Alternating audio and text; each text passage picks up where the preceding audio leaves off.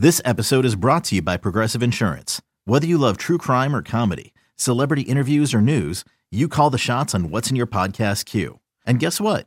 Now you can call them on your auto insurance too with the Name Your Price tool from Progressive. It works just the way it sounds. You tell Progressive how much you want to pay for car insurance, and they'll show you coverage options that fit your budget. Get your quote today at Progressive.com to join the over 28 million drivers who trust Progressive. Progressive Casualty Insurance Company and Affiliates. Price and coverage match limited by state law. It's the most anticipated WNBA season in history. And you know what that means. Court is back in session. Welcome to Queens of the Court, an Odyssey original podcast. I'm your girl, Cheryl Swoop. And I'm Jordan Robinson. All WNBA season long, we'll be bringing you interviews with star athletes, analysis on your favorite teams, and lots of hot takes. Order in the court. Follow and listen to Queens of the Court on the free Odyssey app or wherever you get your podcasts. Can't get enough of Boomer and Carton in the morning? Al Dukes and Jerry Recco are here with some sports news and updates they didn't have time to cover. Here we go! It's the Boomer and Carton postgame show with Al and Jerry.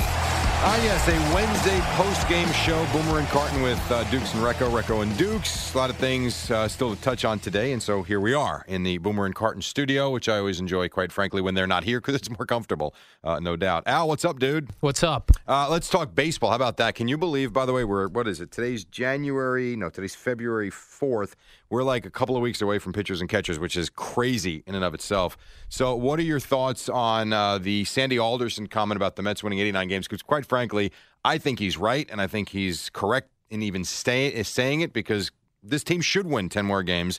He's getting a lot of flack, and I can see on your face already you're going to bury him. I'm not going to bury him. Good. Baseball in general is weird to me when predicting how many games someone's going to win. How do they play 162 games every year, right? I think if you look back at even last year's schedule, there'll be so many games where they lost by a run or they lost on a walk-off. So when people go, the Mets will win 80 games, they go, but no way they'll win 89. There's only 9 games out of 162 couldn't agree more. That is one pitch, one double, one home run away from winning all of those games. And I was talking to Craig about this morning, and I don't know if he repeated this on the air today. He said that in baseball, the saying is every team is going to win 60 games, every team is going to lose 60 games. It's what you do with the other 42 games. And that's where they all fall in. It's true, because even your worst team is going to go, 60 and 100 or 102. I agree, and I think about this all the time, too. We talk about, the Mets, they can't win 89 games, and the reaction driving in. I heard a couple of people calling Tony Page this morning, Sandy Alderson, what has this guy done? There's no way. It's 10 games. They won 79 last year. They didn't have Matt Harvey. Say what you want about Michael Kadire. They did get another bat. Curtis Granderson was garbage. David Wright fell off the map. I mean, you're talking about 3 or 4 players. If they give you anything more than they gave you last year, hell, they should win 109 games. That's why I don't understand why baseball isn't more like the NFL, where just random teams every year go from worst to first. You're right, because you see a lot of the same teams in the playoffs, but you have had teams like the Royals come from nowhere. The Reds were really good a couple of years ago before, not so much last year. You had the Pirates come from nowhere. They've been good the last couple of years. Tampa Rays. The Rays, who actually have been good now for a while. Last year was not a good year, but you are correct in that there seem to be, if you've got however many teams in the playoffs, there's always a select few that seem like they're there every year. But I have the Red Sox. They go from the World Series to the worst team in the division. So you are right in saying that, but at the same time, it's not as bad as it once was. I think things have changed a little bit. And say what you want, the fact that George Steinbrenner aren't running the Yankees anymore and they're not buying everything and everyone anymore, it has changed. And they are more financially responsible. And you saw it this offseason, too, where they really haven't done a whole lot. But 89 games, let's go Mets. How about we lock up 94 right now? Jerry, it all comes down to hard work, something that 2 radio guys are at war about right now. Colin Cowherd is at war with Dan Patrick, yes, about who works hard in radio. I love a radio war. I know you do. And I was hoping that you would get into one with maybe a Don LaGreca, maybe somebody on ESPN who you think might be your equal over there. And so what would you have bad to say about Don LaGreca? I don't have anything bad to say. He's my friend. I can't say anything bad about Don LaGreca. You're not supposed to be friends with the competition, Jerry. You're supposed to be warring. I guess we could do that. I mean, how about I'll go after Brad Heller. He stinks. Well, he's within our company, Brett Oh, so Heller. that's not good? No, you have to go after like There's got to be, but I mean, they're technically, I guess, like a all Z100, CBS. a So Hot I gotta 97. go after someone from the other sports network Yeah, to do that. one of So the I got to other go after sports Ryan network. Rucco. What Yeah. a stupid name, Rucco. Yeah, really Of course, dumb. people tweet me all the time, yelling at me, thinking I'm Ryan Rucco. Oh, you're like the people when on Twitter when they get the wrong athletes. Yes, correct. That has happened before, and it's happened to him too. And I will occasionally see. You meant Jerry. He's over at the other station Right. with Boomer and Carton. The problem is, I can't say anything bad about Ryan Rucco because I've met him. I've played softball with him. He's actually a hell of a nice guy. Don LaGreca, I've known since his days working here. If I did it, it would be so disingenuous. Hell, I just saw him at the Super Bowl, and I love the guy. So to do it would be phony. I think, quite frankly, what we need is a radio war between producers because you have competing shows. Wouldn't kill you to kind of get in the Well, who mix. could I go after? Who's a producer over there at ESPN that I don't know. I can go after? I'm Well, not- whoever you are, you stink, and I'm coming for you. Or Ryan something. Hurley. Ryan Hurley? Yeah, you go after him. Okay. He's a jackass. Actually, he's a good dude, too. Well, this isn't going very well, No, Jerry. it's My not. radio war idea. What do you make of it, though, from the standpoint of the back and forth? Do you find it just completely sophomoric, or do you think that there's something to it and these guys really are getting after each other? I think they're really getting after each other because they're both older men at and this bigger point. egos. Yeah, I mean, Dan Patrick's got to be in his 50s. Absolutely, I would think, yeah. Colin Cowherd's in his late 40s. Probably no question, yes. You know, I would I agree. worked with Colin when he did a local show in Tampa. No kidding. Yeah, and I can't remember if he worked hard or not. I wish I knew. Bright guy, though. He really is a He was very funny. intelligent guy. And he was funny on the morning show in Tampa. He was teamed with a St. Petersburg Times columnist. Oh, that must have been awesome. And that guy was much older and not funny, but he did a good job with him, made him funny. I like what Craig said this morning, and then we'll move on. And he's so right. The idea of working hard and work ethic, it really is, it's more a matter of responsibility and commitment and being where you have to be.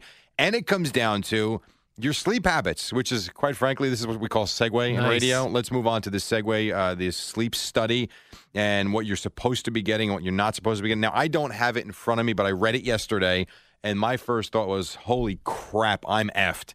Because I'll take you, for instance, I guess they say people ages, 35 to 50, something like that, we should be getting between 7 and 9 hours. Yes. Is that right? I don't know about you. Sunday night, I got 3.5 hours. Monday night, I couldn't sleep. I got 3 hours. And last night was a carnival act in my house. I might have gotten 2 hours sleep, and I feel it right now. And there are days when my head is nothing but a bunch of cobwebs because of the lack of focus and sleep. And studies like this scare the hell out of me. Yeah, it's probably going to kill us.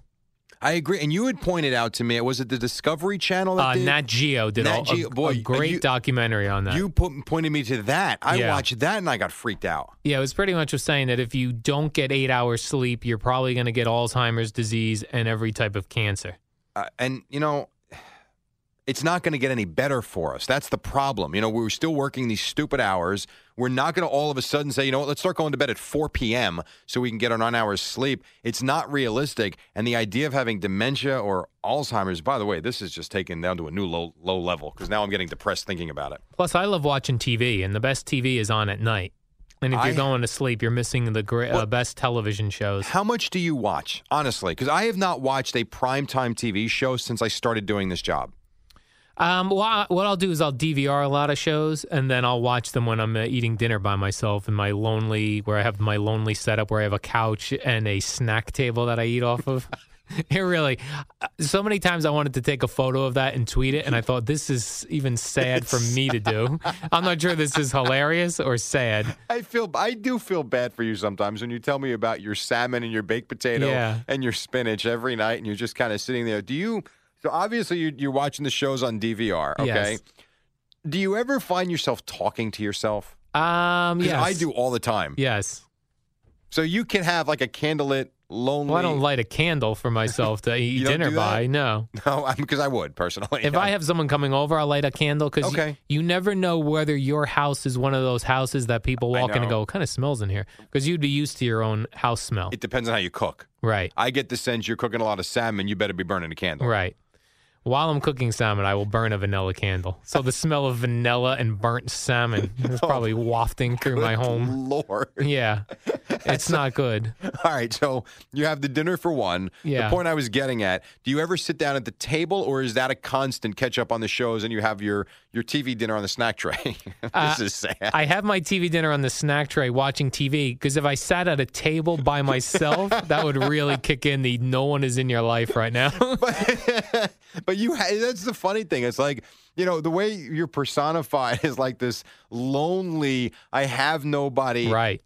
Well, that is kind of what it is. But it's more than that. You do have people in your life. You just don't have dinner with them every night. Right. I shut them out of my personal life. Well, I can't be having dinner with people, Jerry. I go to bed very, very early. Which comes back to the sleep thing. How many hours a night do you get? I have a new thing where I'm going to bed at 8 o'clock at night and getting up at 2, so I'm getting 6 hours. Which isn't enough. That's the problem with this study. You'd have to go to bed at 7 o'clock. You can't do it. I can't do. Oh, it's awful. And you know what? We love our jobs, if that's what we want to call them, but that is the one aspect that is very difficult. All right, now, speaking of loneliness, and this is not to be all on you, but quite frankly, Valentine's Day is coming up next week, and it's a Saturday, which I always wonder, for me, I have an issue. We'll get to me in a second. Right now, it's all about you. For a guy who's single, you're home alone and all that, right? Is it better for Valentine's Day to be a Wednesday than a Saturday? Yes. When you're single, Valentine's Day being on a Wednesday is great because you could say, well, I got work tomorrow. I don't have time to go out. When you're coupled up, Valentine's Day during the week stinks because I'm like, I want to go to bed. I don't have time for this. Right. But Valentine's Day being on a Saturday for a guy like you, Jerry, extra pressure. Because now if you're coupled up, you don't have the excuse that I got to work tomorrow or it's a weeknight or I'm tired from work. You got all day Saturday for the flowers to get there. You got all day to go to a happy hour that you've planned to get drinks before dinner, then actual dinner. Make sure the limo is there for your wife to get picked up in and taken to dinner and all that stuff. Jerry, your take. I'm hurt, quite frankly, that you don't know me better than that. Where am I every Friday and Saturday night in February, Al? Oh, Columbia games. Guess where I am on this Valentine's Day? Hanover, New Hampshire. Oh. I feel horrible.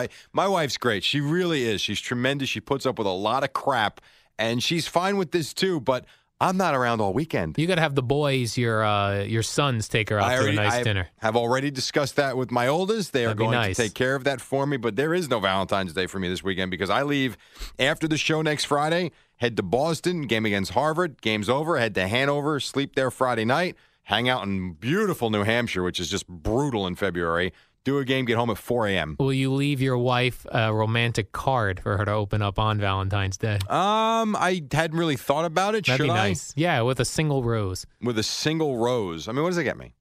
That's nice. That's a nice thought. And this is how you do it, Jerry, because there's no chance your wife listens to this. Probably not. You get her a nice romantic card and you hide it somewhere in the house, and then you send her a text on Valentine's Day.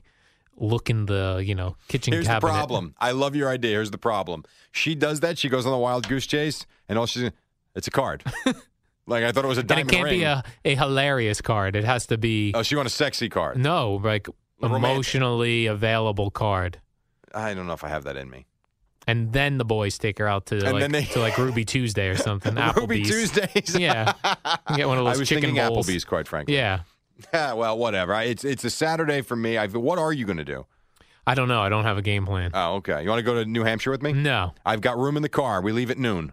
Maybe I'll put out on Twitter if any hot chicks want to go to Valentine's Day dinner with me. I'll meet up with some random hotties, Jerry. That's how I roll. Tinder my face off that night. What is it like to be single? It's you get all the freedom. I do have a lot of freedom. Just look for chicks on Twitter. I do not look for chicks on Twitter, You Jerry. just said it. I was a joke. These are sarcastic, hilarious jokes. Oh, okay. Jerry, another thing about me that came up on the show this week was that, and actually it came up during Super Bowl week. I had a lot of time that I spent with Craig's wife chatting. Right. And she likes to look at the strange things about my life. She found it strange that I will not leave my house, my condo, when my washing machine is going, when my dishwasher is going, and when my dryer is going. And my reasoning for all that is the washing machine and the dishwasher, if a hose breaks, I'm now flooded. And for the dryer, those dryers can catch fire. And I should be home if that catches fire to save all of my other neighbors in this condo. What is your thoughts on that? I happen to agree with you on the dryer 110%. As a matter of fact, I even had the dryer going last night and wasn't even comfortable going up to bed with it on, so I turn it off. The lint fires, it's like one of the big reasons houses burn down. I'm with you on that. The other ones, I don't know. It would take a lot for these pipes to burst. Not pipes, the hoses. The hoses. Those are cheap. I get it. Yeah, they are. But you know what? I've never thought too much of the dishwasher or the washing machine. I will go out with those on. The dryer, there's no chance in hell I would leave the house or go to sleep with them on. I don't think it's so crazy about that. But I get your point about the other two. The dishwashers these days, and I have a new dishwasher. Yes. I got new appliances because that's how I roll, Jerry. Very bougie. I got a new appliances, and the doors on the dishwashers now, it's just a little click. Very flimsy. Yeah. Yes. There's no way that's going to last. I know one day it's just all the water's going to seep right out of it. With your luck, you'll be out. Yeah, right. I'll be gone. It'll flood my neighbor, and I'll have to pay for them. Because when you're in a condo, Jerry, if you flood your second floor unit and it wets the person down below you, as I knew when one of my bathroom pipes broke a couple years back. Oh, gross. Really? Yeah, one of the toilet pipes. Now, luckily, not to be gross, but go for it. It's the internet. I have two bathrooms. I have a 2-bedroom, 2-bath. Yes. I'm a single guy. I mainly use the bathroom in my bedroom area for the bad stuff.